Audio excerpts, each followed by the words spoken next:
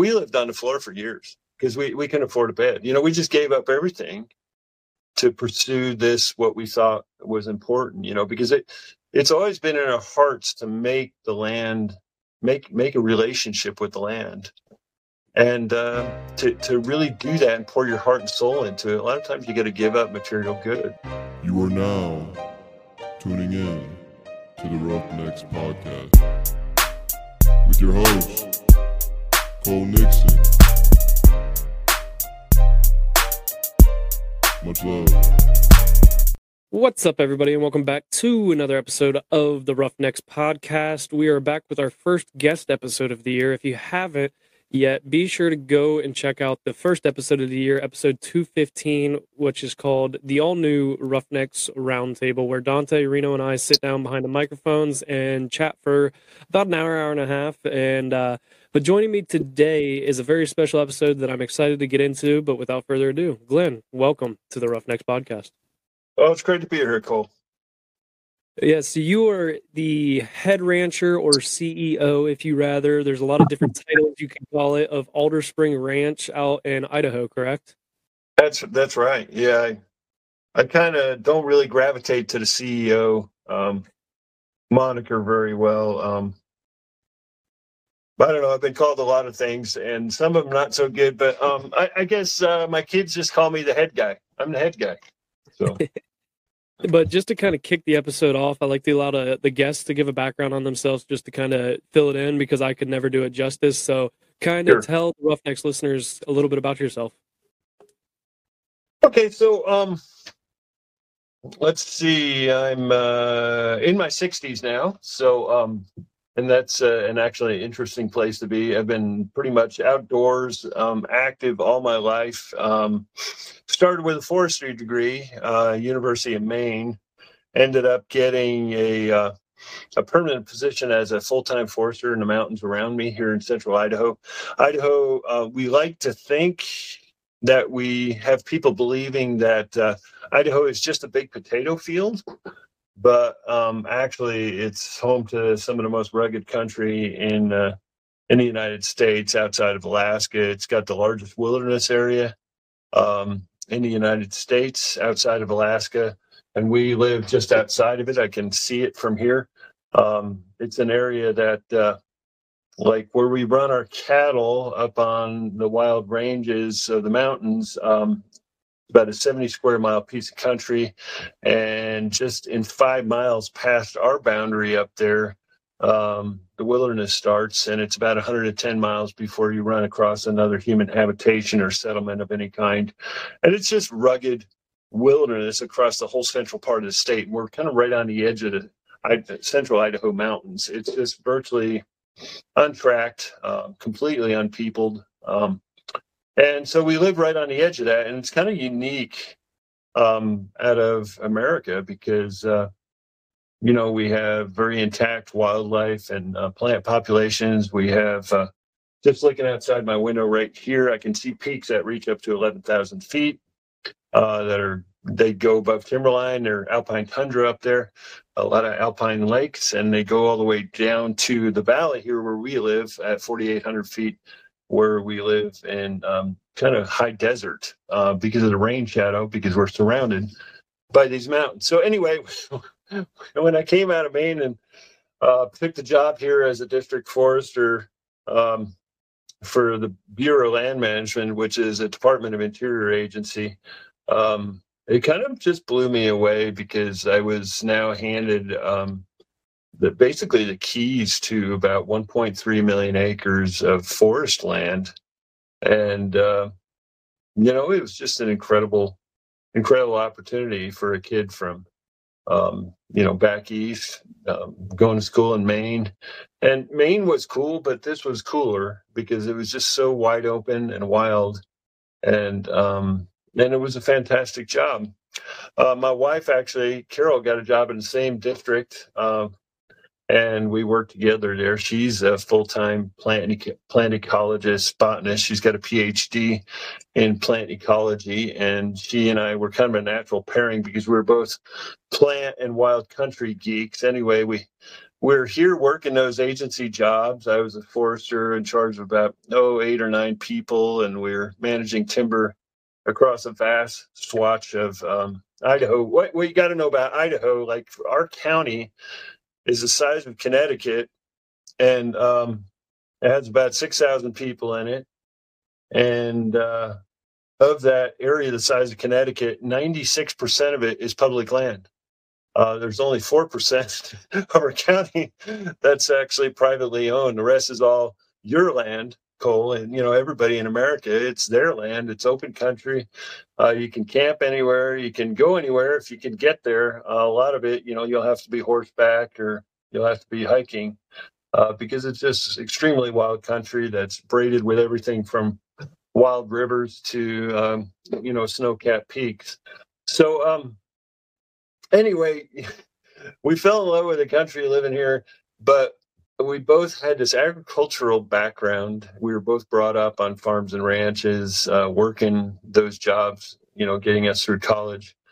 And we kind of wanted to get back to our roots. So we bought a small ranch just in the next valley over the mountain range behind me here. And it was only about 60 irrigated acres.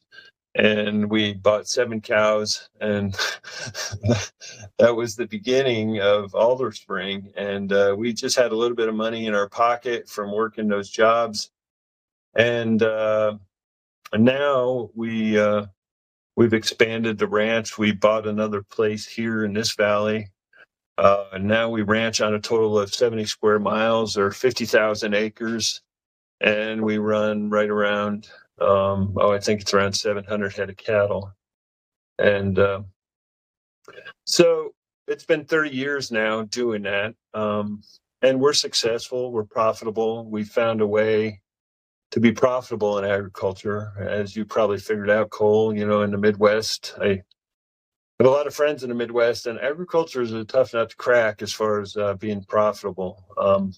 It's very, it can be really gloom and doom. If you talk to a lot of farmers and ranchers, and a lot of them don't say there's hope for their kids. We do, and we've tried to come up with ways that our kids, that we can expand our operation further. So our kids, we have 7 daughters over that time, and a lot of them are interested in ranching and going on. So it's really exciting for us because, we're 60s and we're thinking transition, and our kids are all in their 20s and they're thinking transition too. So that's really cool because I can say, yes, ranching is a good profession. It's a good thing to do. It's profitable. But it took about 30 years for us to really kind of figure that out, what that looked like. So at the beginning when you guys bought that, that with the first 7 cows and everything, was this always kind of something that you had, like this was the end, like the goal in mind, or was it just kind of more of we'll see what happens with it? It was totally, we'll see what happens. I never really, a lot of people will say to me, boy, you're living your dream. And,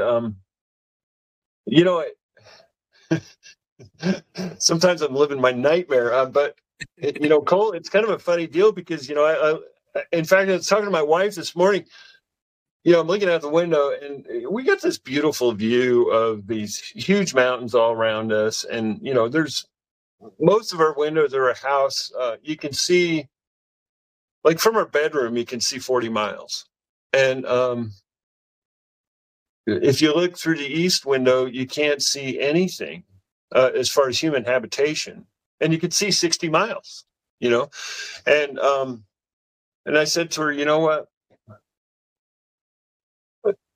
this isn't my dream. I don't really have one. It's just, this is what we do, and we love what we do. Don't get me wrong, and we're super passionate about what we do.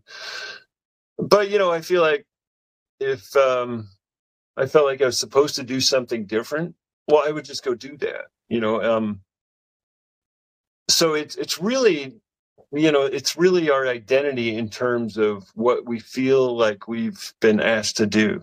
For now, we've been asked to take care of this particular piece of land, this particular ranch, that 70 square miles of wild country. That's what we've been asked to care for.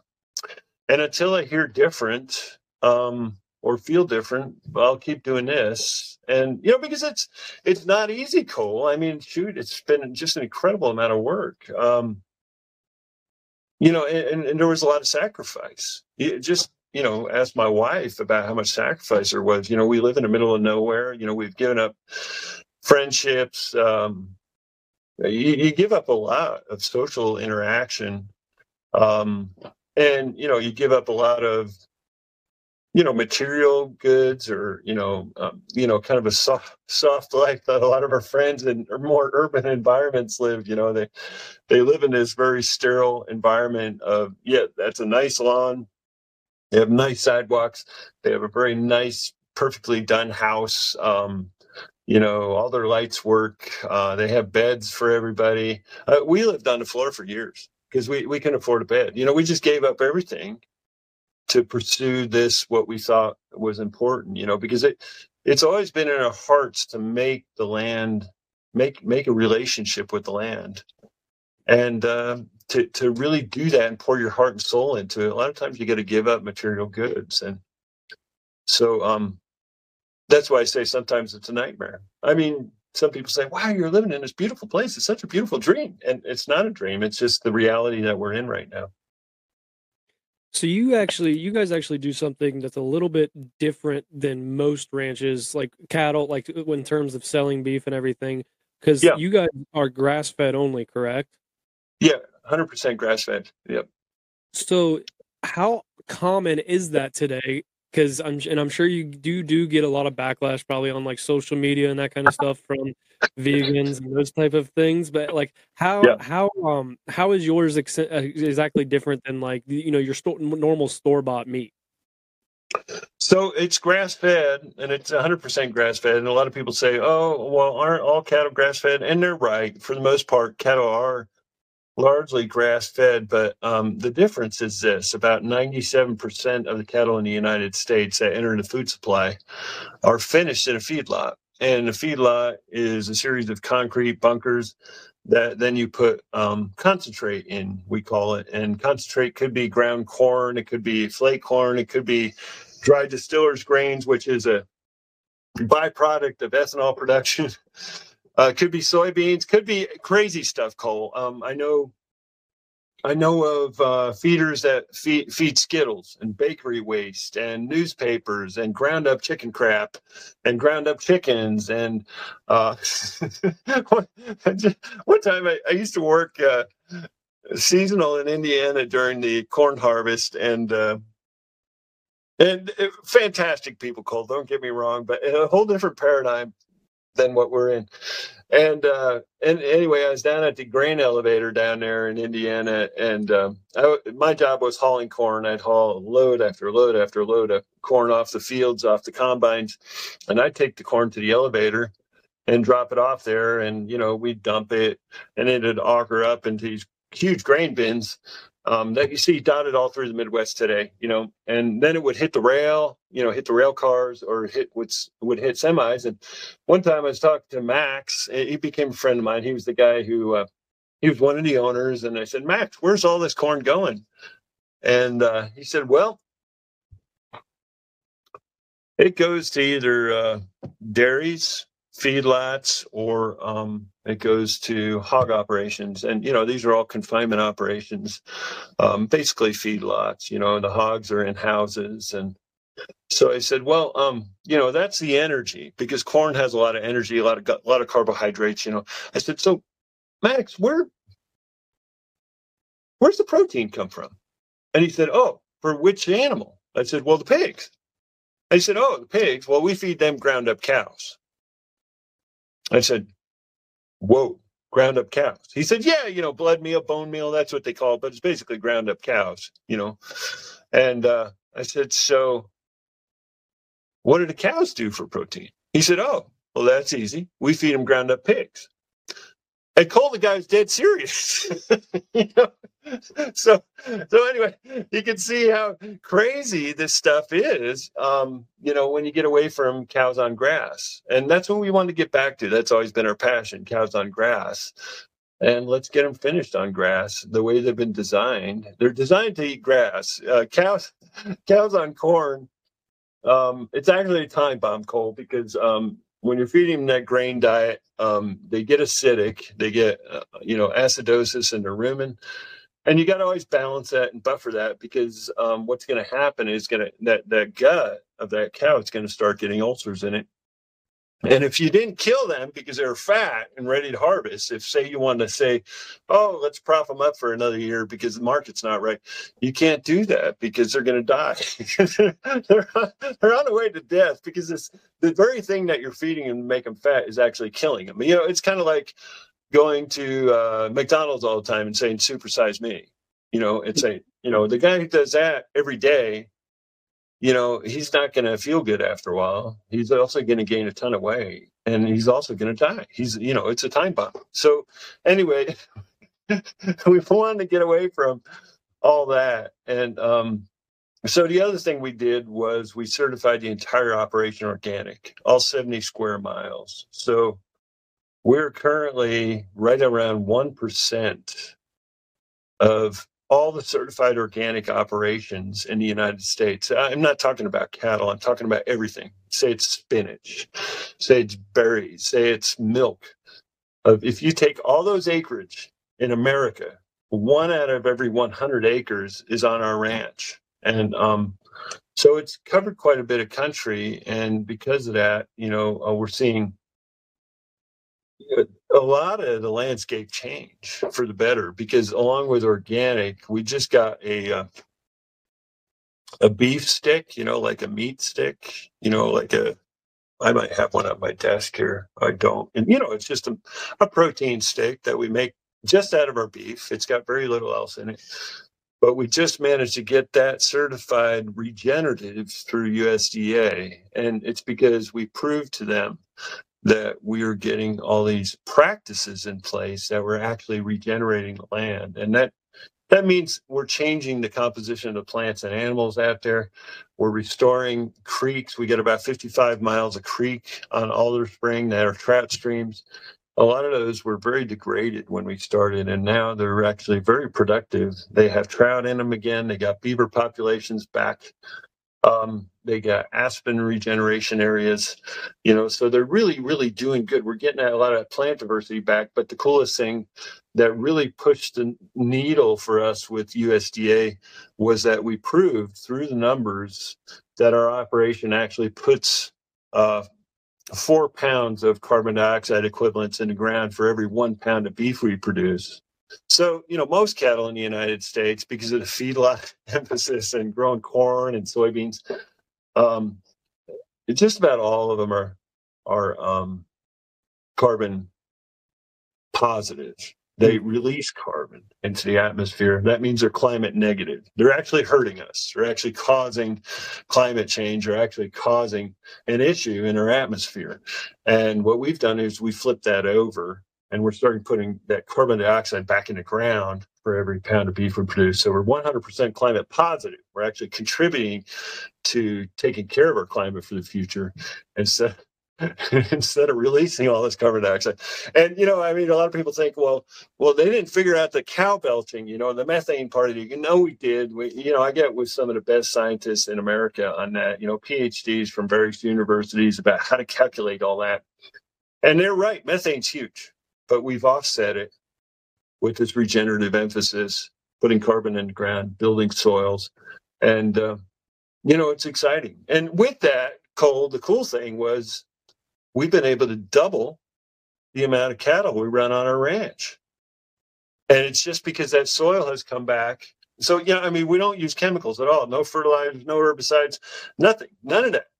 And because that green revolution that happened underground, actual green revolution of all these animals that live underground, we've been able to get our plants to double their production and double their ability to harvest sunlight. And when we do that, we've been able to double the amount of cattle that we've been able to carry on our ranch. And that's why I have hope. That's why we're profitable, Cole. That's like the short story of why we're profitable. It's because we can run more cattle than any of our neighbors could on a given acre. and it comes back again next year in spades. And we've been able to increase our herd. We just bought another ranch 2 years ago, and we're just scaling up, and we're scaling up because we can, and because we're excited about what's happening. So it's really cool. Is it?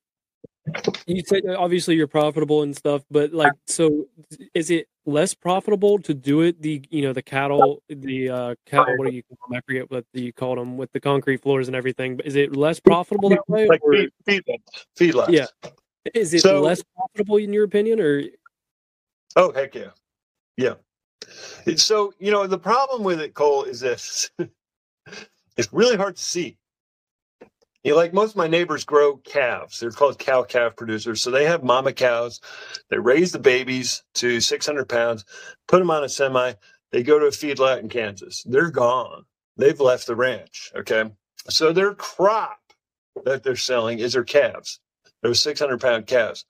We'll take them all the way to like 1,400 pounds, to like a USDA choice or prime grade before we slaughter them. And then, so that's quite a bit more time down the road.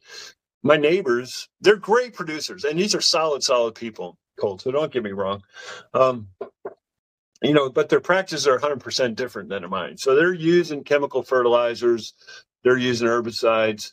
They have a lot of machinery. So their overhead is quite a bit higher than mine. We have a very simple operation. We have very little machinery. We feed most of our hay in the winter by hand. We're just out on a truck forking it. A lot of my neighbors will have like a machine that does it all for them. They're in their tractor and a t-shirt, and a lot of times, Cole, they're going by on the road and they're smiling at me because we're out there freezing our ass off, and they're in a t-shirt, and it is funny. Okay, it is funny, but I 100% believe in the power of human labor.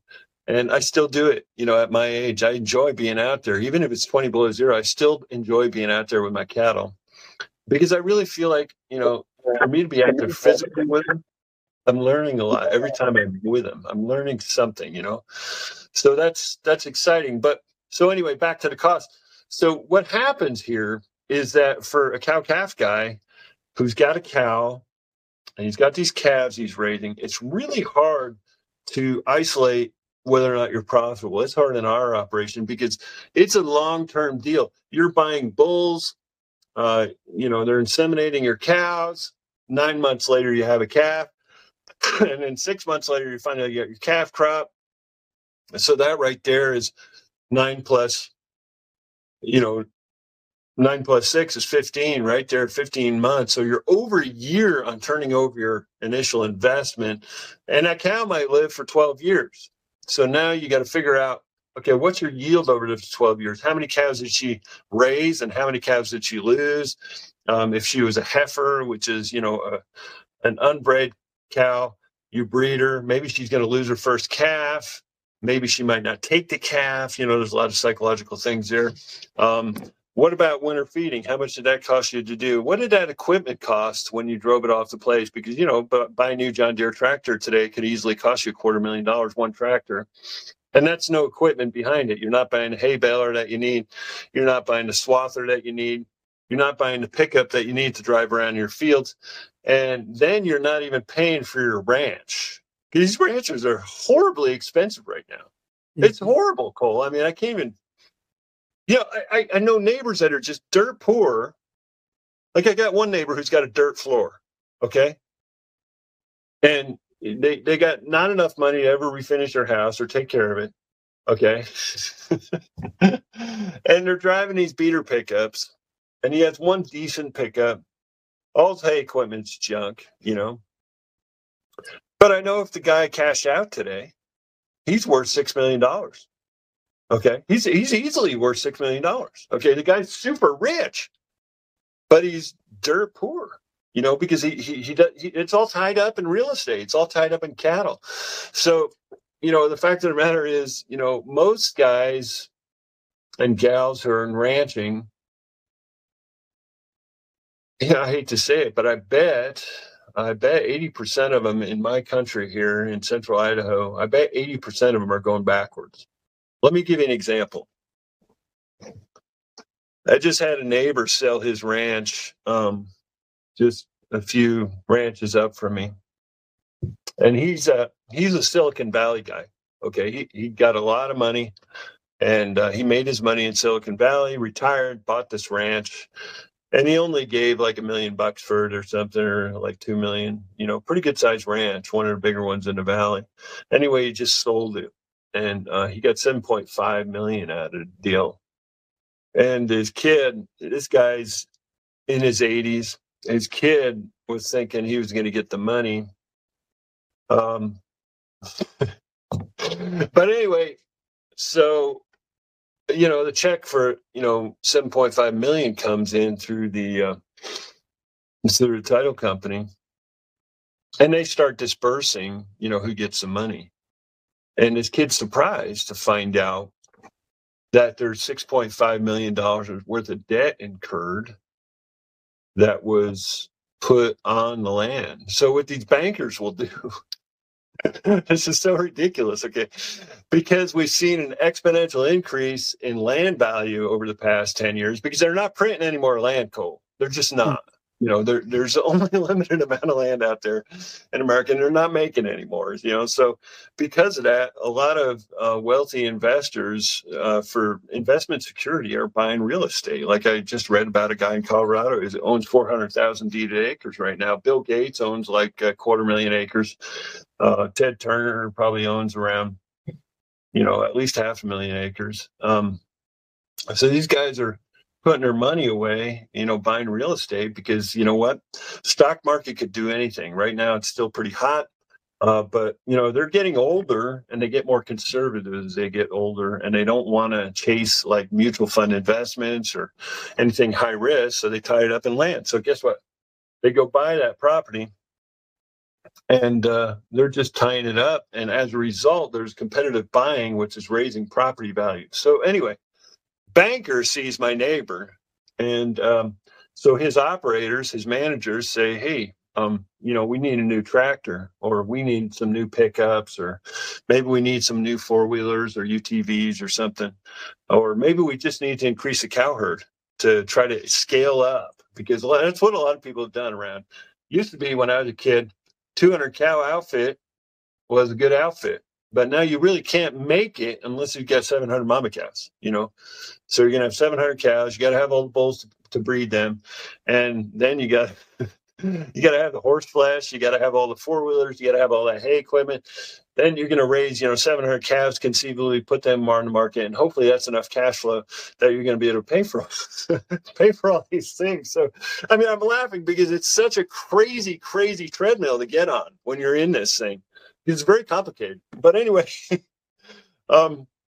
so these bankers just loan money at an appreciating value, Cole. And, this guy would say, I need a higher operating loan just to be able to operate. Could you give me that? Or I need to buy this equipment. And the banker would say, well, we're going to just put the lien against your land, against the value of that land. Because the banker's always going to win, right? They're always secure. So they know they're going to get paid. It's just a matter of time. Okay, so the banker is going to rent money to you based on the value of your equity. So as the equity base increases, they're going to loan you more money. They love you, because you're going to come in there and they're going to shake your hand and smile at you and say, well, here's a check for $250,000. That should get you through the year. Go continue to operate. Anyway, that's where all the money went. Long story short, that's where all the money went. It went into all this short-term debt that this manager had accrued, and there was no money left after $7.5 million. So it's because he was not profitable. He was losing money the whole time, and refused to acknowledge it. So it's really common. A lot of people, are not seeing it, and they feel like they're getting richer, and they are because of their equity base. But their equity base can only support so many cattle. So it's really complicated, but it's really like I just went to a school. It was actually a marketing event for the school to convince people to take the school. It's called Ranching for Profit. And the presenter got up there and he said, you know what? People give me a hard time about the title all the time. And he said, do you know why that is? And the guy in the back, there's about 60 ranchers in the room. He said, because ranching is never profitable. You know, there's this bumper sticker you can see in middle of Idaho here, in Texas, all the way up to here, and real common on ranch pickups. It said, my dream is to become a rancher so I could, and have $1 million so I could ranch it all away. And now the bumper sticker's changing. It's like, my dream is to be a rancher and have $10 million so I could ranch it all away. And it's happening. It's actually, it's not a fallacy. It's true. So that's what Carol and I got hit in the face like with a ton of bricks. We found out in about 5 or 10 years that this was a losing money proposition. We were sinking. We were sinking bad. And we had to come up with another way to make money. And that's why we came up with the direct market beef business. We said, we're going to cut out the middleman. We're going to sell beef online, and we're going to sell it to people like you, Cole, people all over the country. They're going to buy it on our web store, and we're going to sell directly to them and cut out all that middleman so we can be profitable. And you know what? It saved our bacon. It saved our bacon. And now, in the meantime, the soils have caught up to our management, and now we've been able to double the cattle. And that's what actually truly made us profitable, is that we can carry much more cattle than we used to, and we're selling this beef at the same time.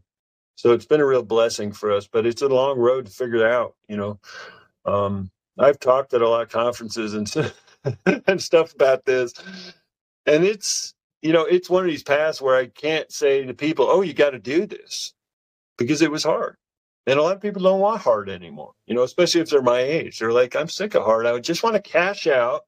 I want to sell to a guy like Bill Gates." And I want to hang it up. I want to take my cake and eat it.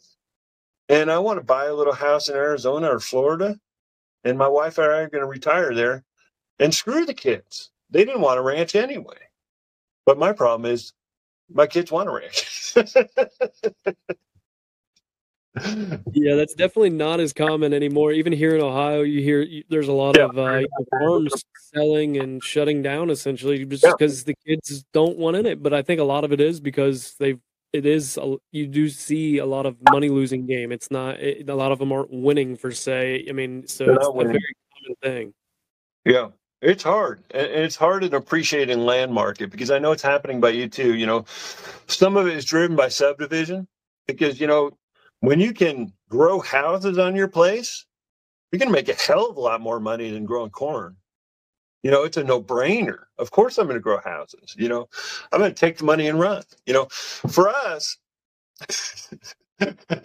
you know, it never used to be like this. But in this inflationary market, you know, we got this 12% inflation index right now. And it varies. Sometimes, some days it's up to 14 or 15. Some days it's below 10. But we're probably averaging 11, 12% right now in inflation. So, Cole, if you cash out your deal, you know, say you're my neighbor over here, you're going to cash out your deal for $7 million. He's 85 years old. Say you got the money. Now, what the crap are you going to do? You know, what are you going to do with that money?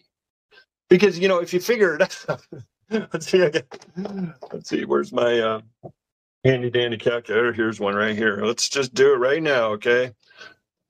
Turn this baby on. Okay, clear. Okay, so, you know, at 12%, you know, so you got your $7 million. Did I get the right amount of zeros? Yes. Times 0.12 equals. Cole, you're going to lose $840,000 a year sitting on that money. You know, just sitting on it's burning. It's on fire as soon as you take it, as soon as you take the money. And that's what kind of blows me away about these people. It's like, wait. Let me get this straight. You're going to take the money, and then what? You know, now you're embracing a whole new level of stress because it's like, well, shoot, I don't want to lose almost $1 million a year on my money. I want to keep that. You know, I want to put that in a mutual fund. Who are you going to trust? You don't know nothing. You're a corn farmer. What the crap do you know about investing money? You're going to trust Merrill Lynch? I mean, who are you going to trust, right? So it's a whole new stress level. And to me, that's no peace of mind either. I would much rather say, no, my wife and I are going to stay here on the ranch. You know, we're going to be here with our kids and grandkids, and we're going to be in this legacy. and watch them and help them when I want to work. And, what a much more blessed life, because, yeah, you can burn through some money and buy a new pickup or whatever, buy a nice house. And, maybe you're going to get a swimming pool in the backyard. But Cole, when I'm 60 years old, that's what I am right now. I don't really care about swimming pools anymore. I just want to hang out with my grandkids, put them on a horse, see how that works out, put my kids on a dirt bike with me. I ride dirt bike all the time. 60 years old, I'm on a dirt bike for thousands and thousands of miles a year. I can ride better than most young people I know at 60, and I'd like to put my grandkids on a dirt bike, see how that works out.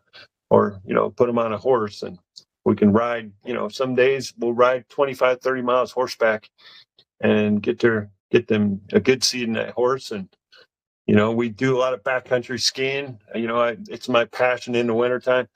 We drop everything and we head up to the peaks, and we do a lot of backcountry skiing. We do a lot of lift service skiing. We're ski freaks. We love deep powder, and we can ski it just about better than anybody I know. And we're addicts, So, Cole, what the crap would I want to move to Arizona for? I like it right here. Yeah, the big thing here, especially, is the Intel moving into where we're at, and they bought up pretty much all the farmland in a certain area. And Yeah. I know a lot of farmers actually said no at first, but yeah, Intel just offers a higher price. They just kept going up and up with their price until they got everybody to bite. It's great. Well, what are we going to eat, Cole? If this crap keeps going on, what are we going to eat? We're going to buy our food from Brazil. We're going to buy it from China. China controls a lot of ag land in Africa right now.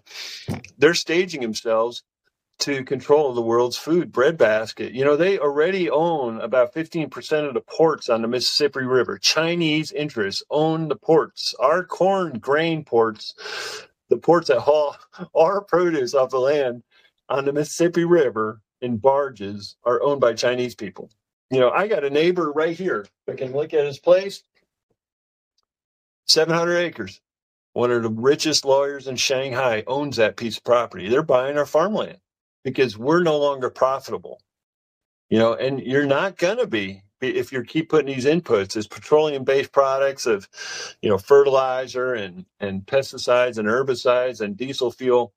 You keep burning that crap, and instead of having cattle work for you, our emphasis has always been let the cow do the work for us. Let them harvest the grass instead of us harvesting the grass. I think what got me started on, I was talking to an old friend of mine, and he said, Glenn, there's two kinds of people who have cattle, and you got to determine who you want to be. He said, there's nothing wrong with either of them. But he said, you need to determine which one you're going to be. And I said, what's the difference? And he said, well, farmers own cattle. They bring the feed to the cattle. He said, ranchers own cattle. They bring the cattle to the grass. He said, what do you want to do? Do you want the cow to work for you, or do you want to work for the cow? And that really hit home. It really hit home because I was like, I want the cow to work for me. I want to partner with that cow and have her work for me. And when it's about changing mind. And when you get that mind shift and think about things differently, you flip everything over and you start looking at everything and you start thinking, how can I make the cow work for me here? In this situation, on this new ranch we just bought, how can I make the cow regenerate that ground and bring about a change in wellness in those soils and a change in plant diversity that's not only going to bless her as a cow, but it's also going to bless us with nutritional diversity in our food that we produce, So, these are hard questions that, we've lost our way in agriculture. We've really lost our way because we've lost, I think what it is agriculture has become this thing that's become an agent on an ecosystem, got this ecosystem of soil or grassland or whatever. We're going to start doing this to it. We're going to dominate this. We're going to subdue it. We're going to plow this. We're going to spray it. We're going to do whatever we can to make it bend to our will. And what Carol and I have realized over the years now, and it took a while to get there. And we're still not, we still have so much to learn. But we realized that if we thought differently about it and said, hey, wait, what if instead of that kind of arrogant mindset, that we said, hey, what if we join the ecosystem? What if we actually become part of it? And that's not some preservationist crazy shit, like we have 300 or 400 head of elk that'll come down and try to eat our hay from our cows and stuff like that. And, I don't put up with that crap. We're sharing an ecosystem. We're part of the ecosystem with them. We have a right to live here too. They can't take our feed. So, I'll run them off or whatever. They'll come out of the mountains and they'll come down here. And if, they're causing us a lot of trouble, I'll call Fish and Game and they'll send me a hunter every day and kill them until they're done, until they leave. And it don't take long to train a herd of elk. I had a friend of mine with 2,000 head of elk on his place. They started killing them, and it only took killing about 10 of them, to have those elk not come back anymore. But, that's part of just being a member of an ecosystem. That's not trying to change everything. I totally love elk and I respect them. We live with wolves on that range. They howl a lot of nights up there. They were eating our cattle really bad in the early, in the early 19 or 20 teens. Like 2014, we lost about $40,000 worth to wolves.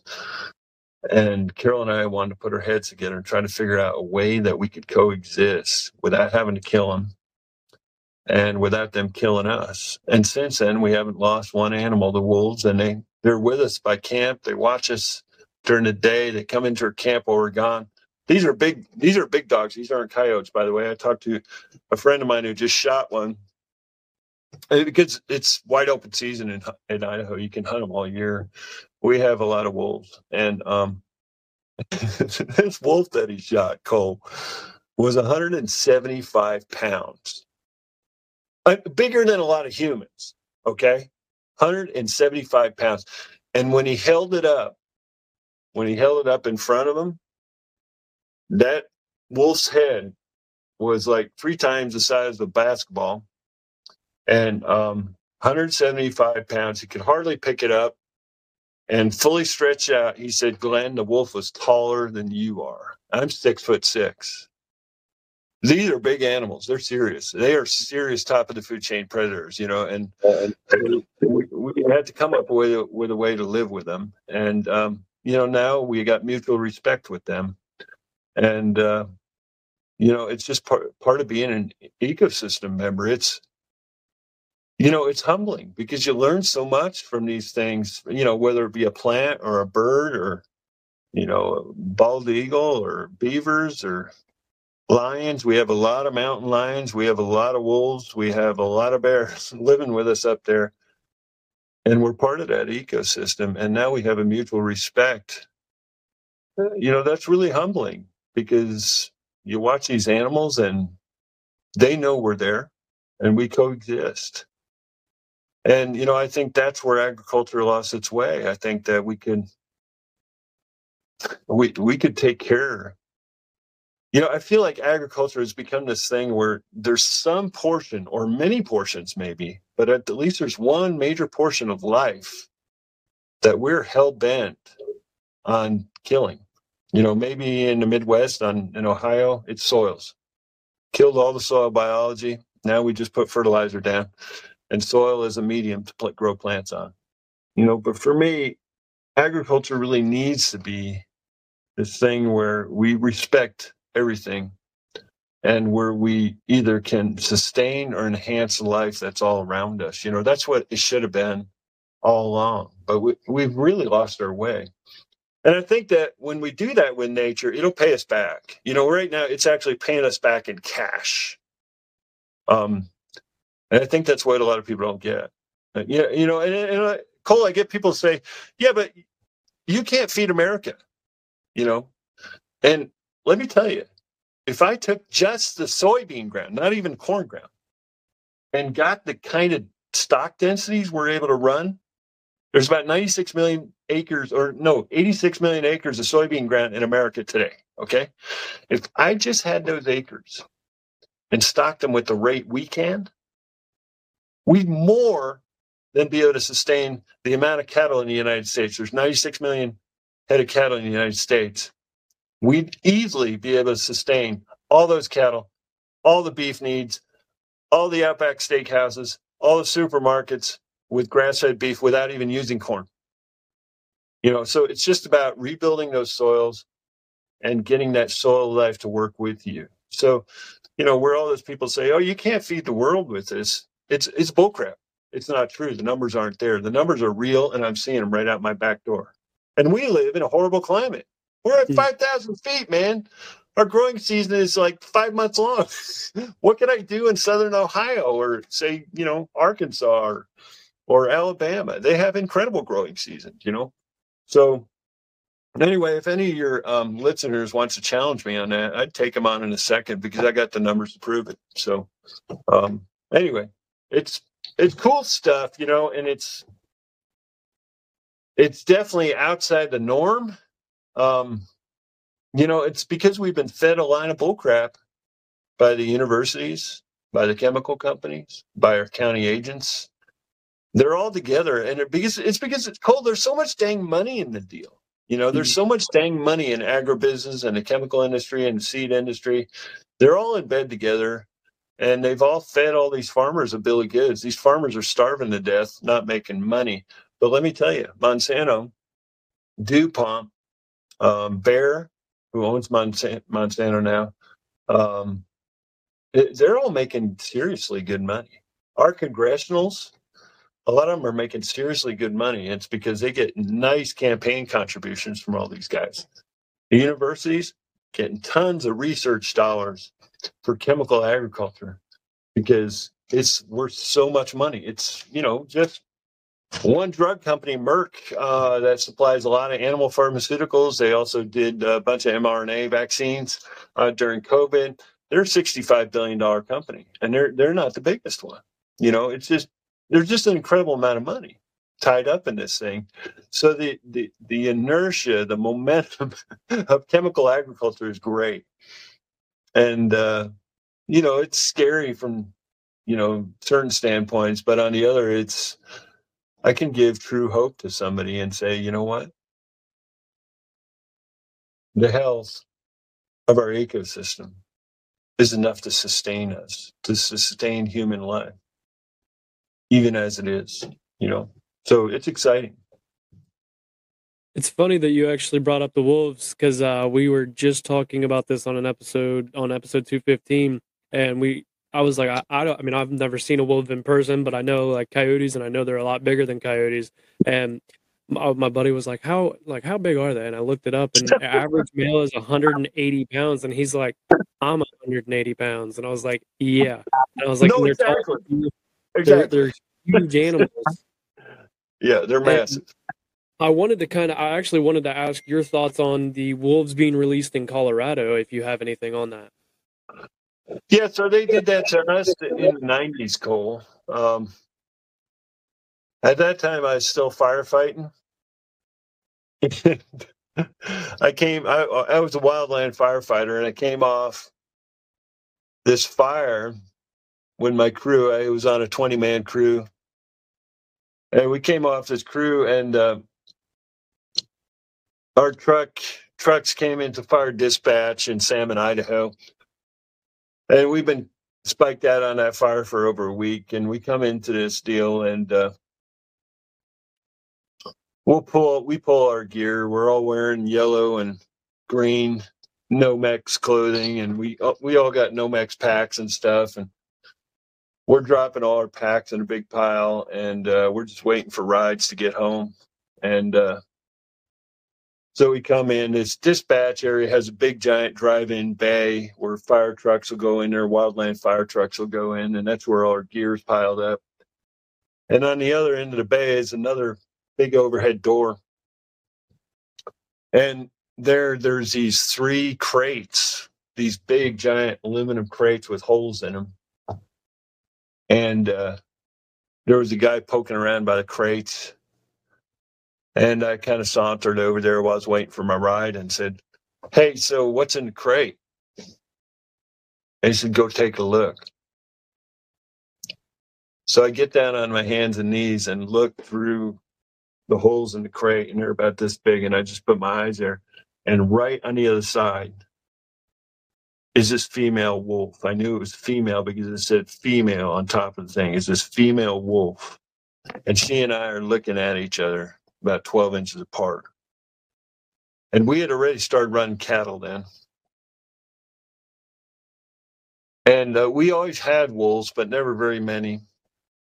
And now the Fish and Wildlife Service, part of U.S. Department of Interior, was hell-bent on releasing these wolves in central Idaho and trying to build that population up.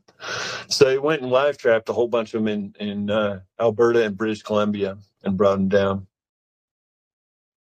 Anyway, she and I just stared at each other for a little bit. We just made eye contact. We just locked eyes. And I just looked at her and I said, are you going to change my life forever? And that's the deal, Cole. They do change your life forever when you're running cattle.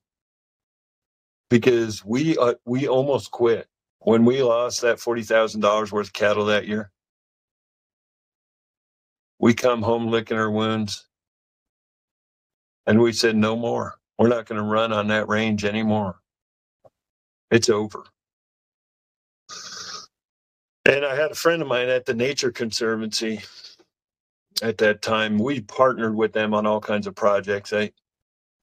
I got no bones to pick that organization. I can't say anything but good about them because they've been fantastic partners. They allowed us to get salmon 900 miles from the Pacific Ocean back onto our ranch to spawn here. They created all kinds of opportunities for partnerships. And I called this friend of mine down there in Nature Conservancy. His name was Mark Davidson. I said, Mark, I don't know what we're going to do about these dang wolves, but I want to do something. And he said, well, just let me know what you want to do, and maybe we can partner with you. And so Carol and I actually started looking at old trappers' accounts and, from the 1800s, and found wolves had always been here, and it was about that time we were thinking that, I don't have any problem with people hunting wolves. I got a lot of friends who are avid wolf hunters. So it's not like I'm against it. I just didn't want to kill them. That's part of what we do because it was kind of against what I believed our position should be in these ecosystems. So we came up with something, and, it went back all the way to, even reading stuff in the Bible. If you read stuff in the Bible, David was a sheep herder. A lot of early people in the Bible were sheep herders. The shepherds on Christmas, if you remember, watching their flocks by night. Why the crap are they watching their flocks by night in the hills outside of Bethlehem? It's because there's predators out there. And if they're not watching them, dang predators are going to eat them all. I got a friend of mine named Fred Provenza. He's a PhD, retired from Utah State University. He penned a book with a friend of his from France. It's called The Art and Science of Shepherding. And so these guys in France, they started to deal with predators like wolves and bears, and because they got a real kind of green movement there that's releasing all these animals back in the wild. And so these shepherds, just by their physical human presence on the ground, have really, really curtailed predator loss there. So I said to Carol, if people could do it for, this is one of the oldest professions, it turns out, Cole. So if people could do this for, millennia, why the crap can't we reinvent that here on horseback? Why can't we do it right here on our range, on our 70 square miles we run on? At 70 square miles, I just want to tell you, it's a big chunk of country. It's when you're on top of a mountain up there, a lot of times the grazing country we run on, you're looking out there, it is far as you can literally see. It's to the horizon where the land meets the sky, over mountain and valley, river and mountain and valley and creek and canyon, all the way up to alpine tundra. It is as far as you can see a lot of places. That's part of our grazing country. It's a big piece of real estate. That's why these wolves like it up there, because it's wild. It's just wilderness. So it's like, you know what?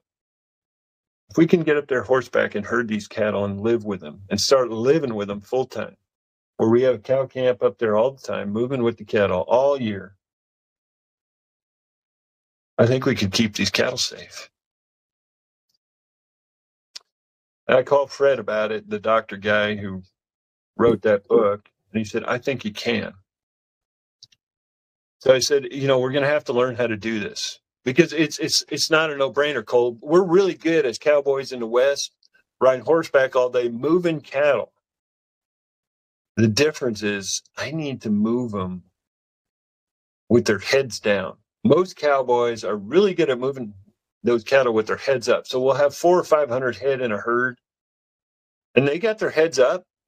Guess what? If their heads are up, I am not making any money, because they have got to gain weight. This is our finished cattle. You know, we raise organic grass-fed finished beef, kill about 400 of them a year.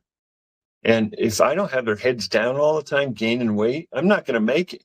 You know, I'm not going to make money if I can't get them to gain weight. So we need to relearn everything about stockmanship. We just need to relearn, you know, even like the nuance of the body position of your horse related to those cattle. It can make a huge difference, Cole. If you turn your horse's head to face the cattle, to stop eating. If you're too close by 1 foot, you get into their flight zone, 1 foot of difference with your horse, they will stop eating. So there's all this nuance in cow language, you know, and this fit in right with what I'm talking to you about being part of an ecosystem. Those cows now are part of an ecosystem up there, and we're their partners. So now we can move them all day with their heads down, grazing. But it was only because Nature Conservancy partnered with us for 3 years, and they said, we'll give you $25,000 a year to figure this out, to hire the people you need to figure this thing out. And they really helped us do it. And we're still learning. We ain't there yet, but it's made a huge difference. And because of that, we haven't lost an animal to a wolf. I had friends who talked to me 2 days ago, met him in town. We're at the body shop. He had a brand new Ford F-350 pickup, a beautiful Lariat pickup, 2023. Hit a bighorn sheep with it on one of the bends down here along the river. Just, you know, and what's crazy is when you spend $90,000 on a friggin' pickup, the body shop looks at that and says, yeah, we'll fix it.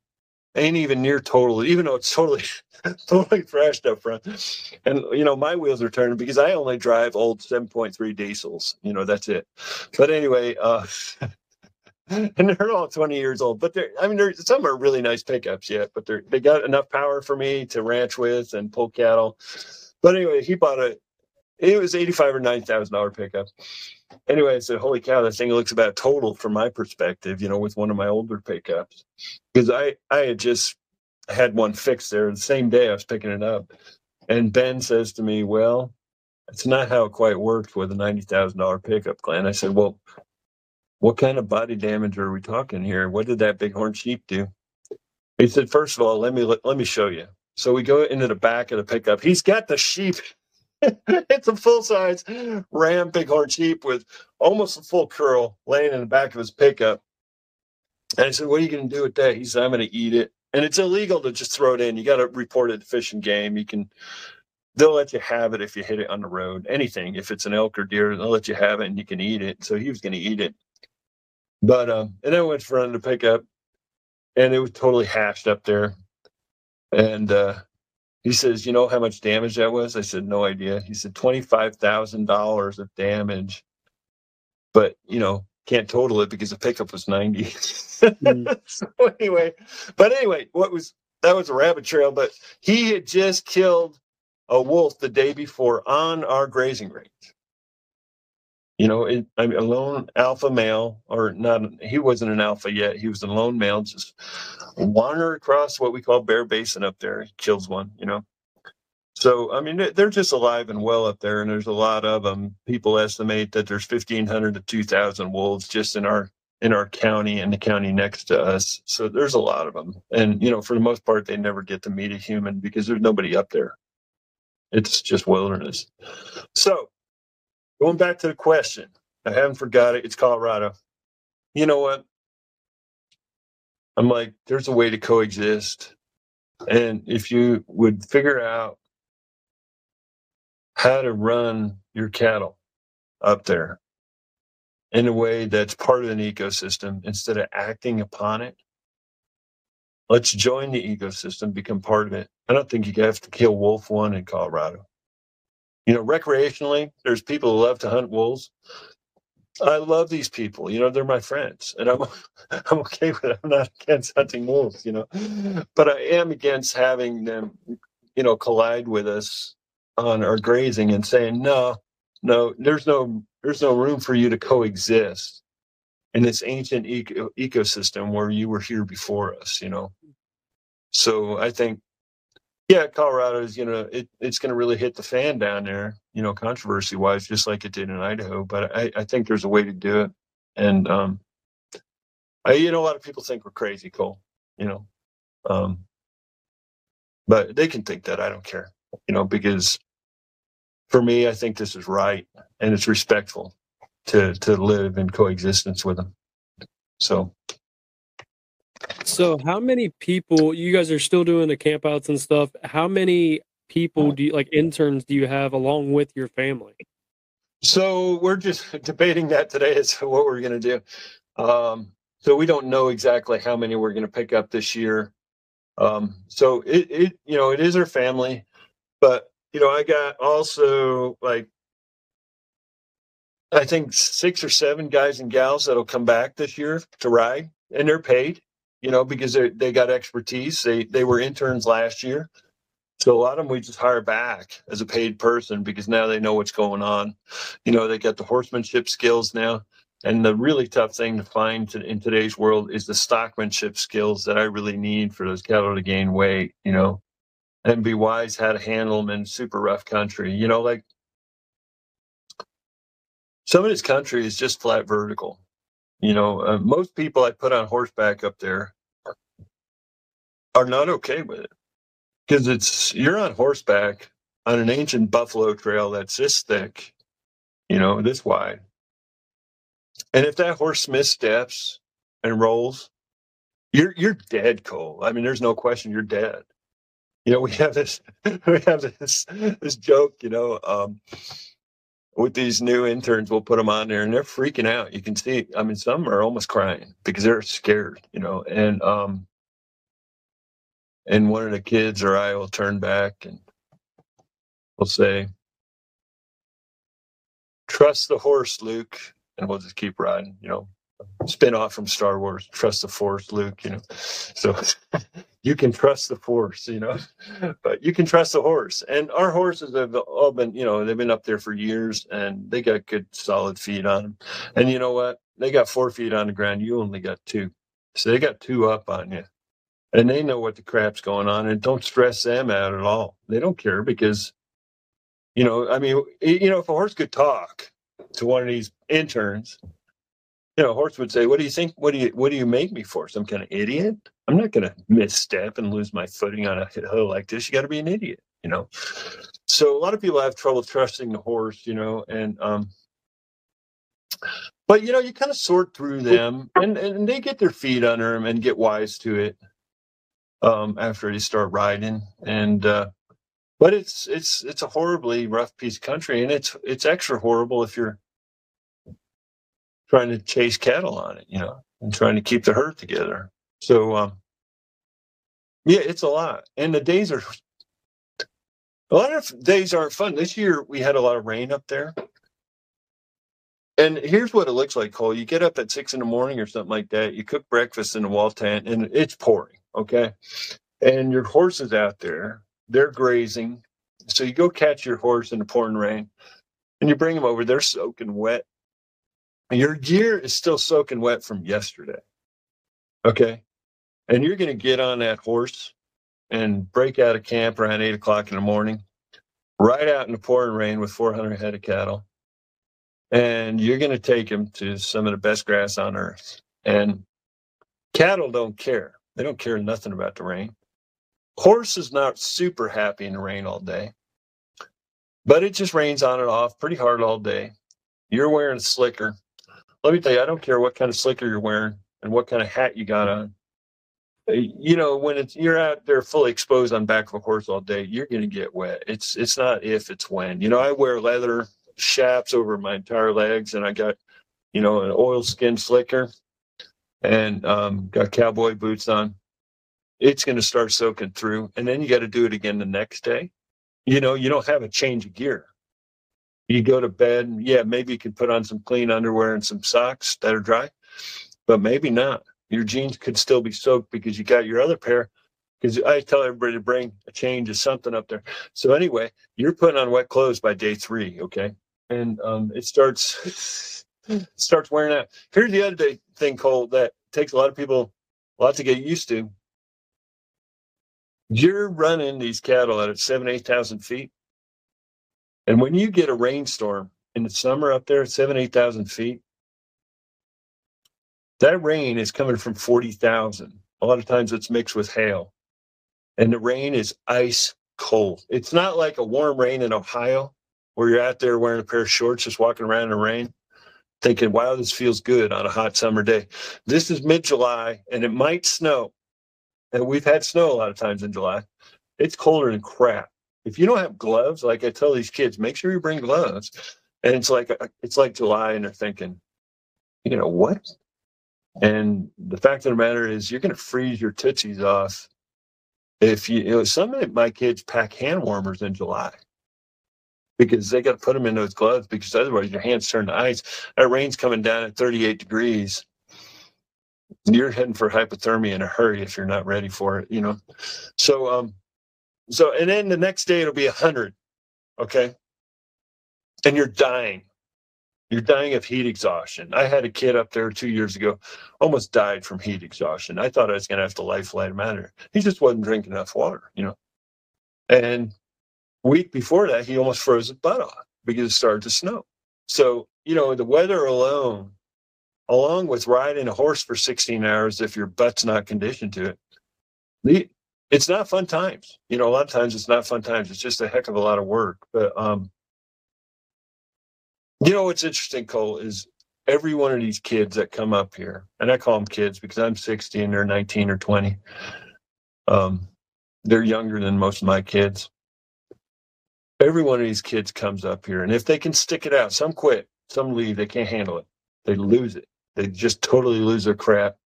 And it's psychological more than anything. That's the number one thing we interview for when we do these internship interviews. We're making sure they're stable up here. If they do weird mannerism stuff or start acting weird, for one thing, they ain't going to get along in cow camp because they're stuck in a camp for a week with like 3 other people who are going to end up hating them or try to kill them because they're wingnuts, they're just out there, right? If they're coming up with weird stuff and they can't fit socially, that kind of stuff grates on you, especially when everybody's exhausted. You're cooking together. You're all, communally cooking meals together and stuff. And if they're whack jobs, nobody likes a whack job after 3 days with them, especially if it's raining, okay? So they got to be that way. And they all got to be emotionally stable in their head. So some people have had to get, I'd get a text on the satellite because there's no cell service up there. That's the other thing. There's no freaking Instagram up there, dude. In a lot of those places, there's nothing. You can't get on TikTok. You can't check out your friends on IG. You're toast, okay, as far as social media goes. And a lot of people are so addicted to the phone, they can't even quite function, So anyway, it's, that's why some of these kids crack. They lose it. They just lose it, and I got to get them out of there. And but now we're pretty good. I mean, nobody quit last year. We had a great crew, and it's because we filter them pretty hard. We had, I think, 350 applicants, and we filtered them down to last year, I think, was about 16, 20 different people. And, both guys and gals, all walks of life. I mean, 100% all walks of life. I've had, ethnicity all over the board, Fantastic. It's super interesting because you'll get these people from an absolutely different culture than what we're accustomed to. They're from Cincinnati, or maybe they're from Alabama, or maybe we had a kid who's living in Scotland last year. We had 2 kids from Carolinas. And so it's just really diverse mix. We get Valley girls from California, and you're thinking, oh my gosh, they're a Valley girl, but they pull it off. It's all about what's up here, and whether or not they're tough enough. And some of them, I think when I pick them up at the airport, I think, man, crap, they're not going to make it. They're just not going to make it. But my kids do all the hiring, and they filter them pretty close. And they surprise me. Some of these kids, they pull a rabbit out of a hat, and it's like, holy smokes, they made her, So, but at the end of it, Cole, every one of them's changed. They're a different human. They are no longer the same. A lot of them cry on the way out of here. That was the hardest thing they ever did. But they're crying it because they loved it. It got in their bloodstream is what it did, Yeah, I've actually had one of your interns on the podcast, Matthew Ware. He was on the podcast. Yeah, so that's actually where I originally heard about you guys, and he had nothing but good things to say about everything. And Matt was great. So when he was explaining everything you guys do, like obviously not as in deep a detail as what we're getting today, but it was like, wow, like the things like he just took in all of it, and he said it was one of the best experiences of his life. Yeah, no, he was great. And he was one of those guys who come here and he didn't know anything, and we actually hired him the following year, and he just come a long ways. He just really, really changed. It was just foundational. It just changed his foundation inside him about how he thought about everything, whether it be the wild country or the horses or the plants or other people. It just really changed. It got a hold of him. It's pretty cool. But I also wanted to ask you kind of about, the campouts themselves. You said there's like 3 to 4 people usually. Is it like a rotation, or how does it work exactly with them? So it varies, Cole. Like this year, we're actually thinking of switching things up a little bit. So we're thinking of having like a total of like 8 people in a camp at a time. And there will be a crew in the morning and a crew in the afternoon. And this is just to break the days up a little bit so they don't become so grueling, because some days it's not unusual to have 20 hours, and people just get wore out. They're getting 3-4 hours of sleep on rough ground. They're all sleeping on the ground. And you got 400 head of cattle sleeping right next to you. A lot of people aren't used to that, so they don't sleep good because cattle are always making noise. The horses are making noise. There's noises in the night, whether it be owls or wolves or whatever. They eat good, but even the food is super great, but they can't eat enough. They just can't eat enough. They absolutely fill up, but they're processing so many calories that they can't keep up with how much they eat. They physically can't get enough down of them because it's so demanding.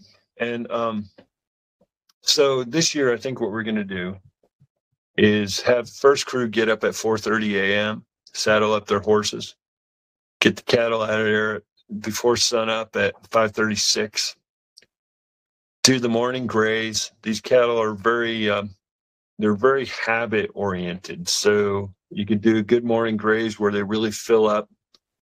And somewhere on the mountain up there, you'll just find a spot that's got some level country, settle them cattle in there.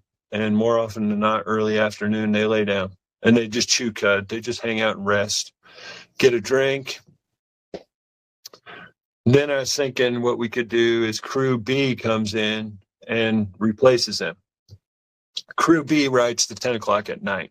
Okay. Crew A just takes a siesta, takes care of their horses, turns them out on pasture. And these camps, they move every week, by the way. They're in new places every week. As far as like the total mileage, Cole, we've put in GPS in saddlebags to see how far we go. Over the course of the summer, it's 600 miles. We ride 600 miles. Cattle walk 600 miles. So, so you're always seeing new country all the time. You're covering, you'll go through a canyon and over an entire mountain range and drop into the next valley, and you'll see this huge creek down there. It's beautiful, and I can't even describe it. And maybe it's in sagebrush in the low country, and you see cactus. Then toward the end of summer, you're in high country. It's timber. You can't even see more than 5 cows in. And you're herding them through this timber that's so thick, you can see 5 head out of 400. That's it. Because the timber's so thick, you can't even see anybody else on horseback. It's you.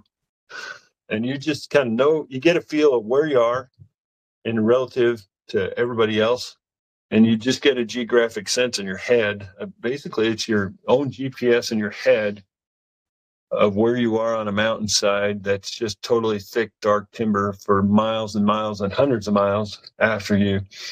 And somehow you come back to camp that night with all the cattle. And it's usually my daughters that are crew bossing. We have some other good people now that are crew bossing too. But they know that country almost better than I do. I mean, you can mention a rock out of 70 square miles, a specific rock. I'll say it to Melanie. I said, you remember that one rock that has that pinkish color to it right next to that big pine tree?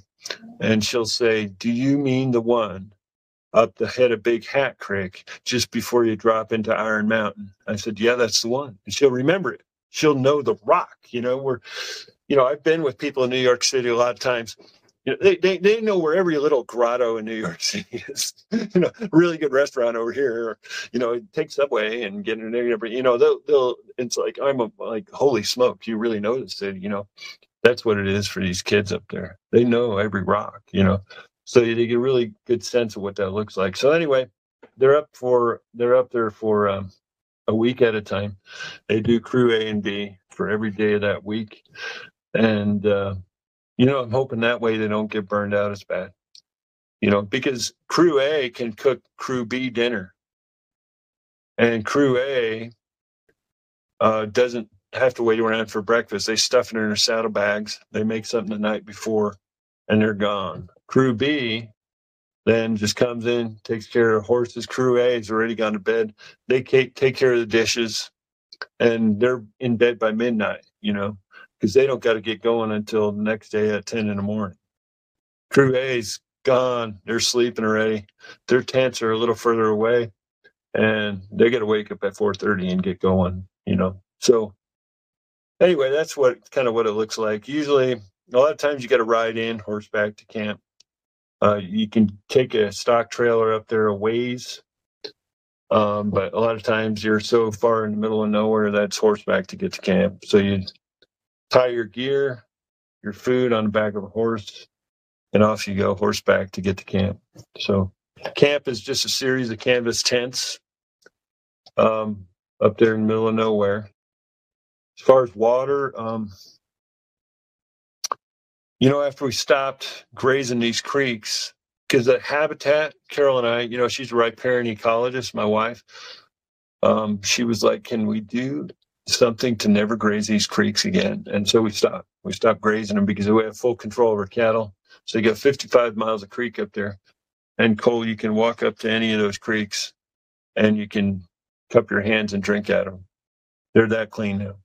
Used to be they had shit in them. They had, all kinds of debris in them from cows. The banks were cut. That's all healed.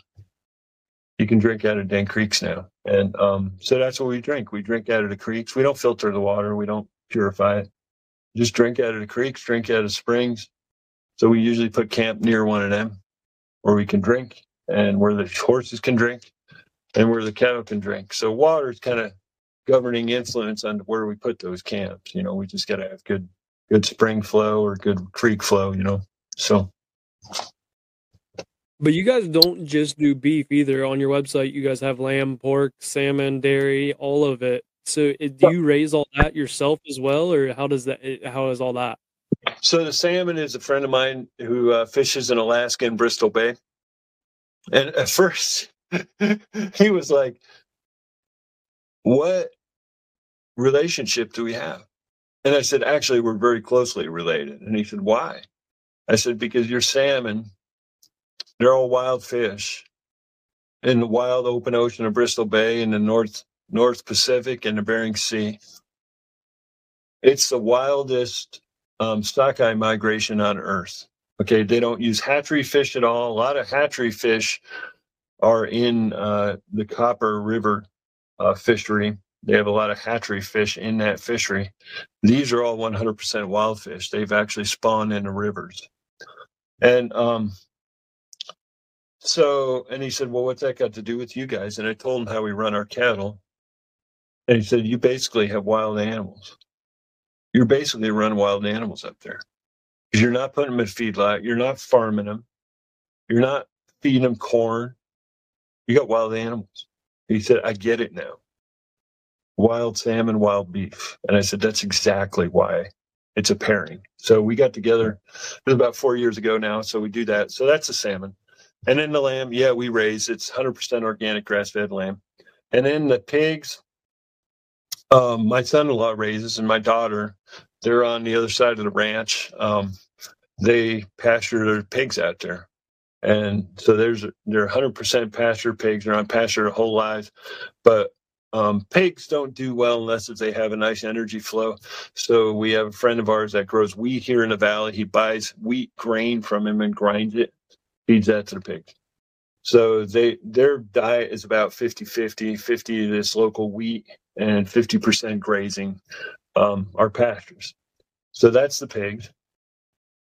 And they're dang good. I mean, Nicole, it's the best bacon I've ever had. We're almost sold out. They really fly out of here. Same with the lamb. We're almost sold out of the lamb for the season. And then the dairy, there's a sheep dairy down the road from us, a friend of ours, and he runs a raw milk sheep dairy down there. And I tried his cheese, and I loved it. It just was so good. And a lot of people who are lactose intolerant or stuff like that can't handle like cow dairy, but they can eat sheep dairy all day long. So a lot of the people who buy from us, Cole, a lot of people buy for the steaks because they say, our steaks are the best they've ever had. But a lot of people just buy for pure sustenance. And I would say about half my customers are sick. They've had cancer. They got autoimmune disease. They got something wrong with them that when they got on our beef, it corrected it. And I think it's just, it isn't something that I intentionally did. I think it's the way that God made it, because they're up in those mountains. There's 2,200, my wife knows this because she knows these plants. There's 2,200 different plants up on those mountains. Most people I know in this country who raise grass-fed beef are on like 5 different plants. 5. They're going up there eating hundreds and hundreds of different plants a day. Okay. So I got this friend of mine. He became a friend, but he started studying our beef before we became friends because he asked me to send him samples. So all told, I've sent him about 100 samples now, all from cattle up there on the range. And he's identified about 900 different compounds in our beef. And Cole, what's fascinating about it is they're all plant compounds. They're not like beef compounds. They're plant compounds. These are plant compounds. And I think the way you and I, our ancestors, no matter where you are from the world, I don't care where you're from, but we all ate, in prehistory, before the development of food and farms and all this stuff, we all ate wild food.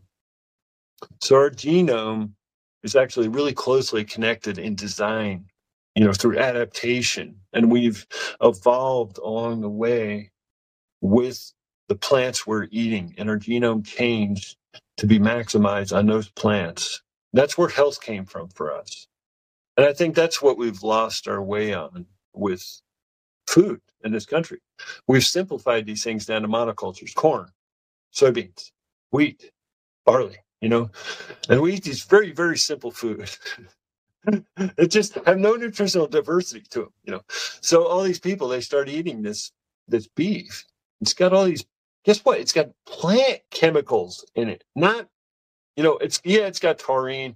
It's got omega-3 fatty acids instead of omega-6 fatty acids, which are really good cancer-fighting omega-3 fatty acids. Omega-6s can be the things that cause heart disease and all these things. But anyway, our beef tipped the balance the other way. Feedlot beef goes omega-6 higher.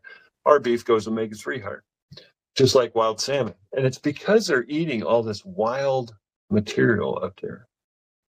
They're eating all these different plants.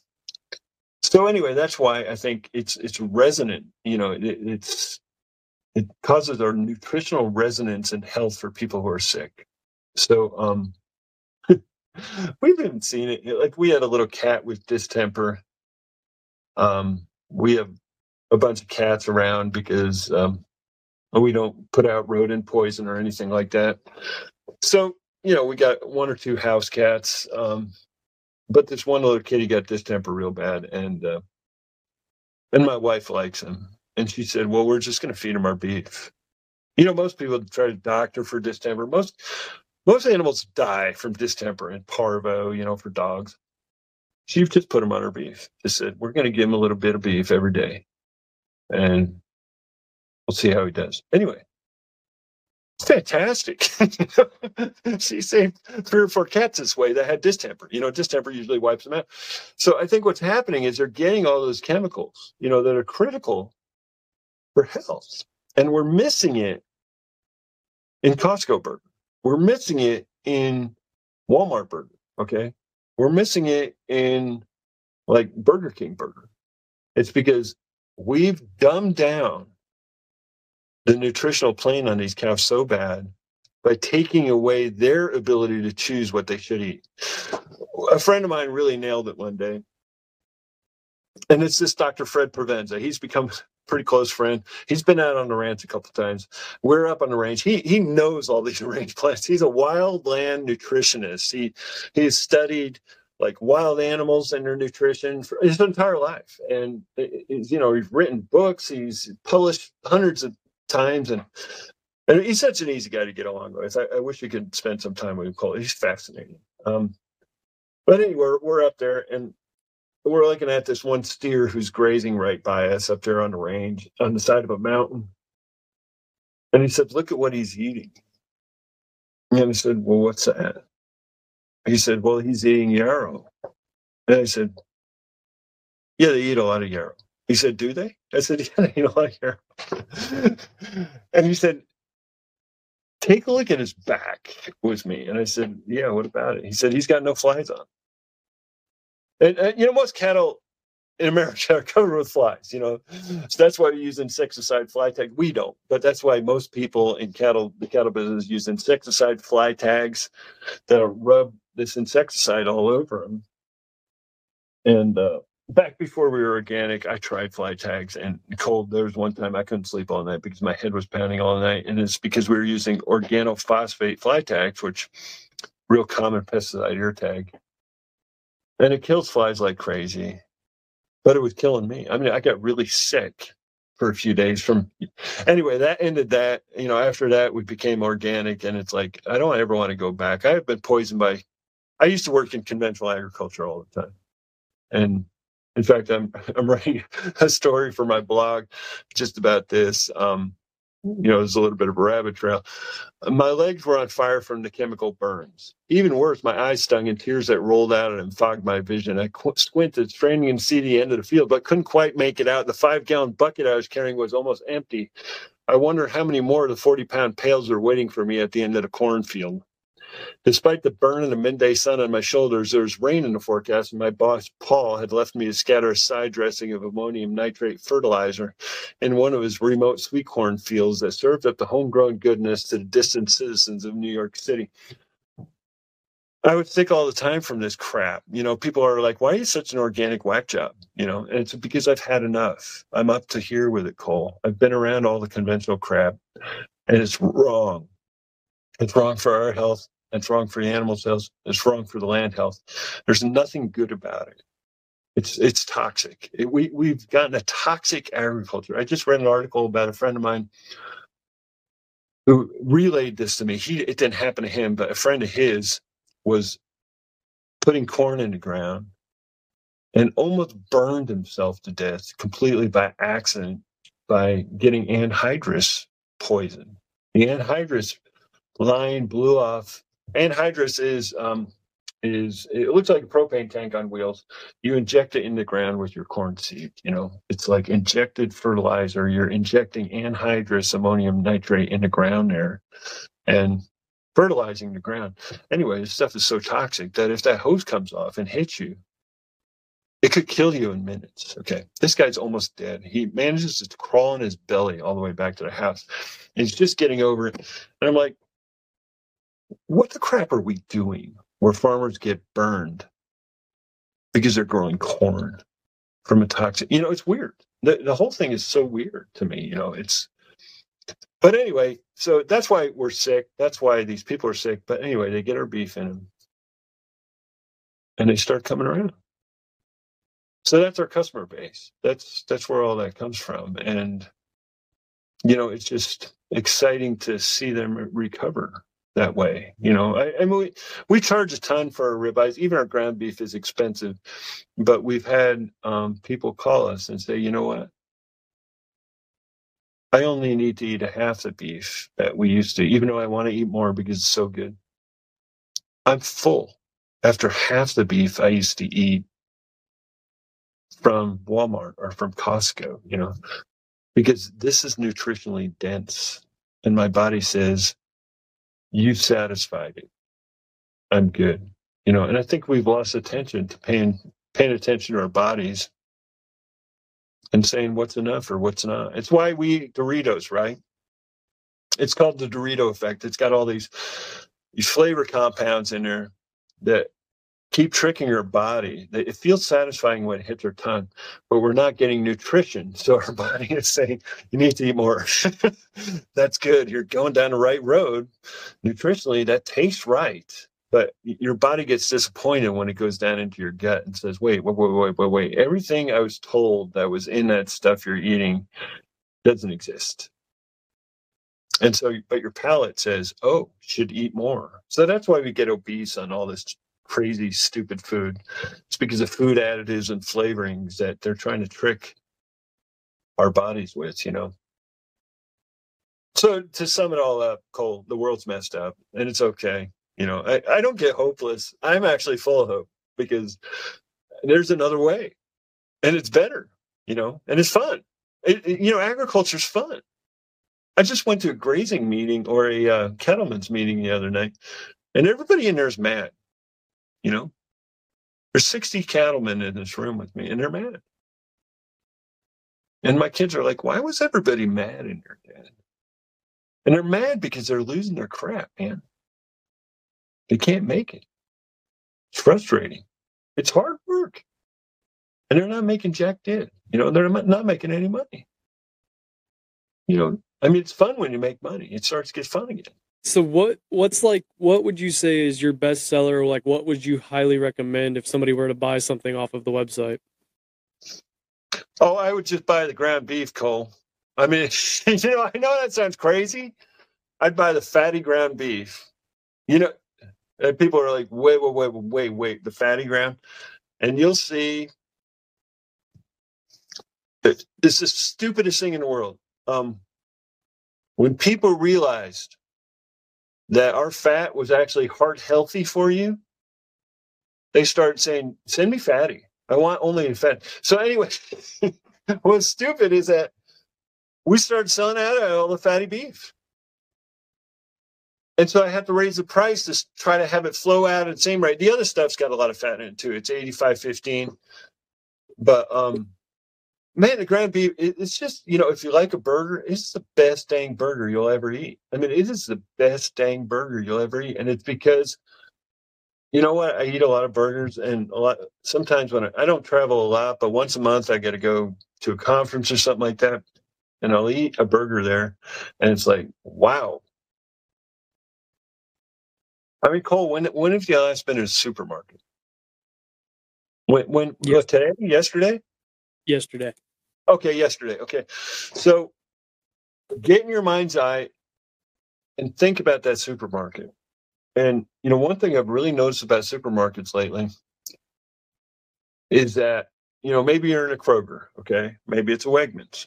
You're in one of those two stores and you go down those aisles, and maybe it's aisle 13 in this store, but half of aisle 13 is steak sauce and condiments. Okay, stuff you put with meat. Okay? Why the crap are we doing this? What happened to America that we got to flavor our food so much? And I would submit to you, either the beef doesn't taste like anything because there's no plant chemicals in there, there's no compounds to make it interesting, okay? Or number two, it tastes bad. And I've had a lot of bad, okay? I go to a restaurant when I'm traveling and it's like, holy cow, that burger was actually really bad, And you put the A1 all over it, trying to mitigate it, but it's still not enough because it's like, whoa, And then you maybe don't eat all of it because your body's saying, don't eat all that burger because you're going to get sick and throw up tonight. Or maybe you're just going to feel indigestion all night, So, yeah, I mean, the ribeyes, fantastic. Best steak out there. Okay. But Cole, I don't know, maybe you're wealthy. I can't afford to eat them. And I own the steaks. I can't afford to eat them because I can sell. The girls and I posted this week's inventory. We kill every 2 weeks. We harvest beef every 2 weeks. So we harvest 15 head of beef, fat cattle, every 2 weeks, all the way through the year. We sell out everything every 2 weeks. All those 15 head are gone, 100%. Freezer's empty. 350 cases of beef, 6 tons. Cole, 6 tons of meat go every 2 weeks in boxes all across America. We put it in. I'm the one who actually sorts your order for you. But and don't get me wrong, I'm not bragging. I'm just saying this is a movement in America where people are actually desperate for good food. They're desperate. Anyway, so those ribeyes that I was telling you about, Cole, it's still a hand-to-mouth existence in agriculture. Don't get me wrong. I'm not getting rich off this. I got a huge mortgage. I got this gigantic ranch mortgage, but we're able to cash flow. We're able to cash flow, and we're able to buy. I bought a Toyota Sequoia just a couple months ago. It's a 2008.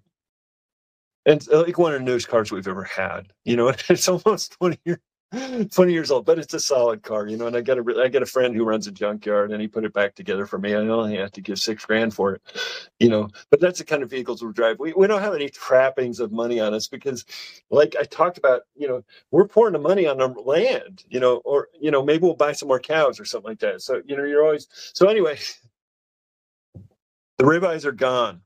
We posted them last night at 10 p.m. Okay. They're gone. All this week's ribeyes are gone. Cole, you know how much a stupid ribeye sells for? Have you looked? I can't remember off the top of my head. Okay, they're between $60 and $100. Okay, one steak. Okay, and they are gone in a matter of hours. And it's because people get turned on to them who got money. I mean, like I said, I could never do this, but they get turned on to them. They got money, and they're like, "This is the best dang ribeye I have ever eaten in my life. And plus, I feel good after I ate it." I got people write me online that say, "Oh my gosh, I ate one of your ribeyes for lunch. Usually, if I eat a 1-pound ribeye for lunch, I feel sick and I feel like I got to go to bed." You know what these people are? They're energized and ready to tackle the rest of the day because it's what their body's been eating. And I'm not giving you some foo-foo BS here. I'm telling you the God's honest truth. And I don't need to sell ribeyes, so don't tell them to sell ribeyes. They're sold out. Okay, I guarantee right now, if they look, they're gone. Maybe there's a few left of the leaner ones, but all the fatty, nice ones are gone. They're history. So buy the ground beef. But here's the crazy thing about ground beef, Cole. I took a picture, it was, on my phone. I could show it to you if I had time with with my kids and with three of my ranch hands were sitting in front of our fulfillment shop where we pack all these boxes to send out. And we're holding together a 1 pound pack of ground beef. This never happened to me. I've done this for 30 years. It's the last pound. I have never, now we sell out ground beef every week. You know, literally tons of ground beef. Sell out every week. And people can't get enough.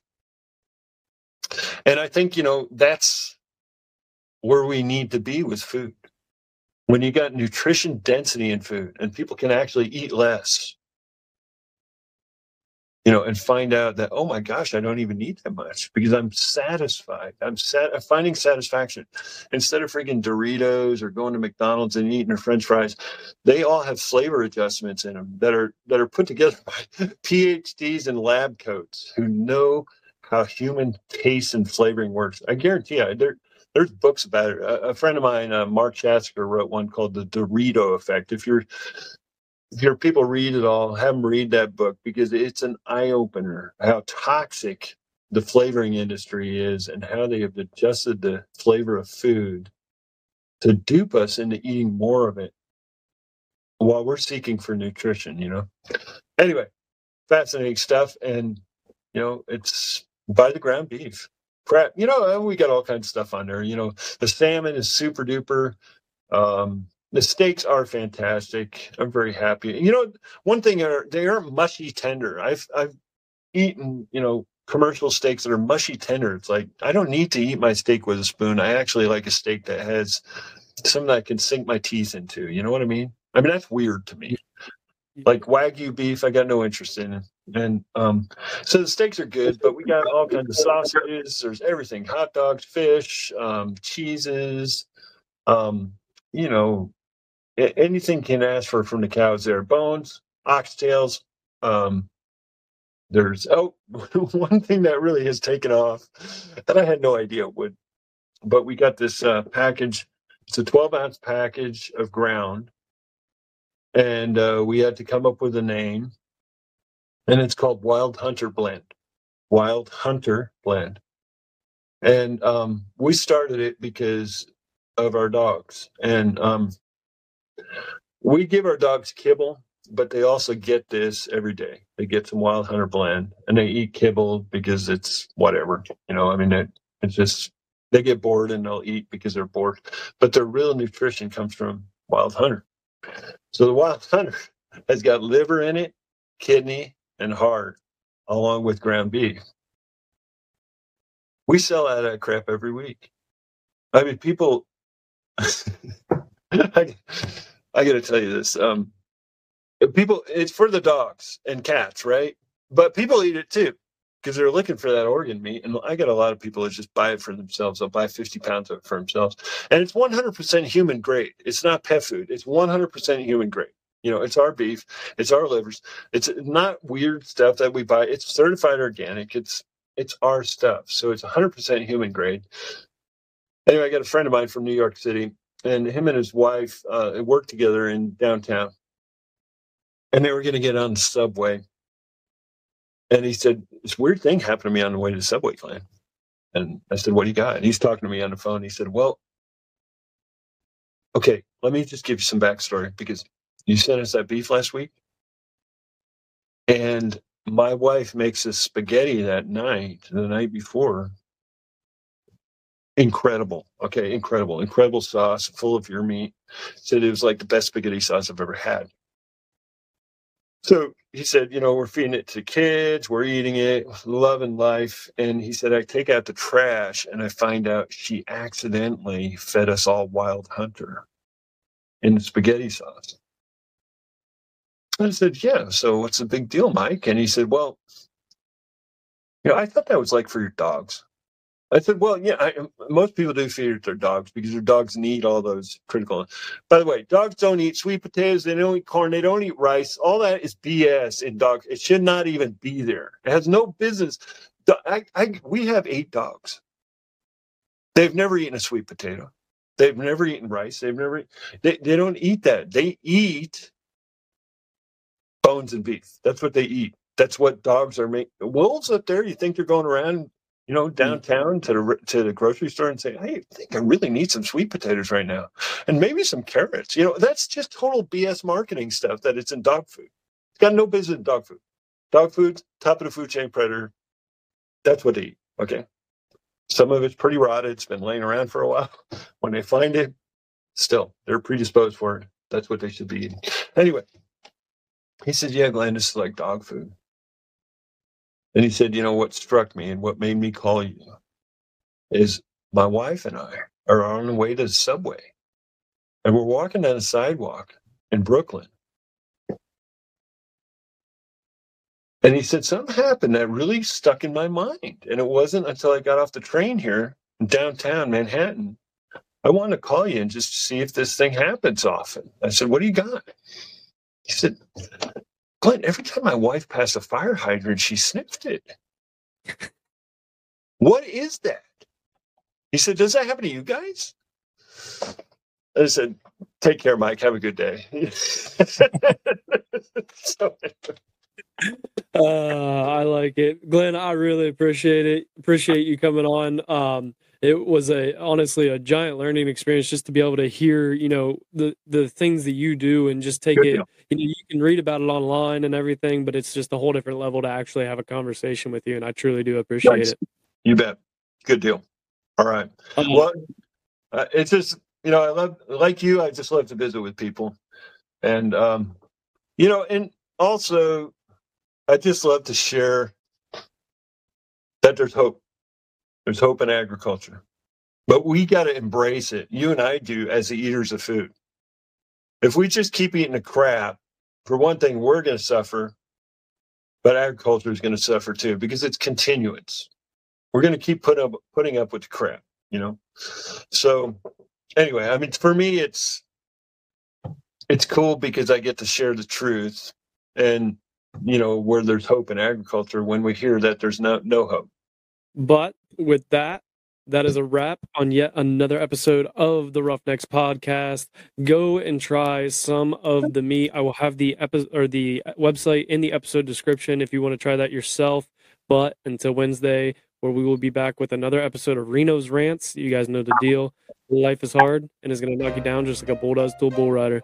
Don't let that bull of life walk all over you. Get up, grab the bull by the horns, and take control of your life. Roughnecks out.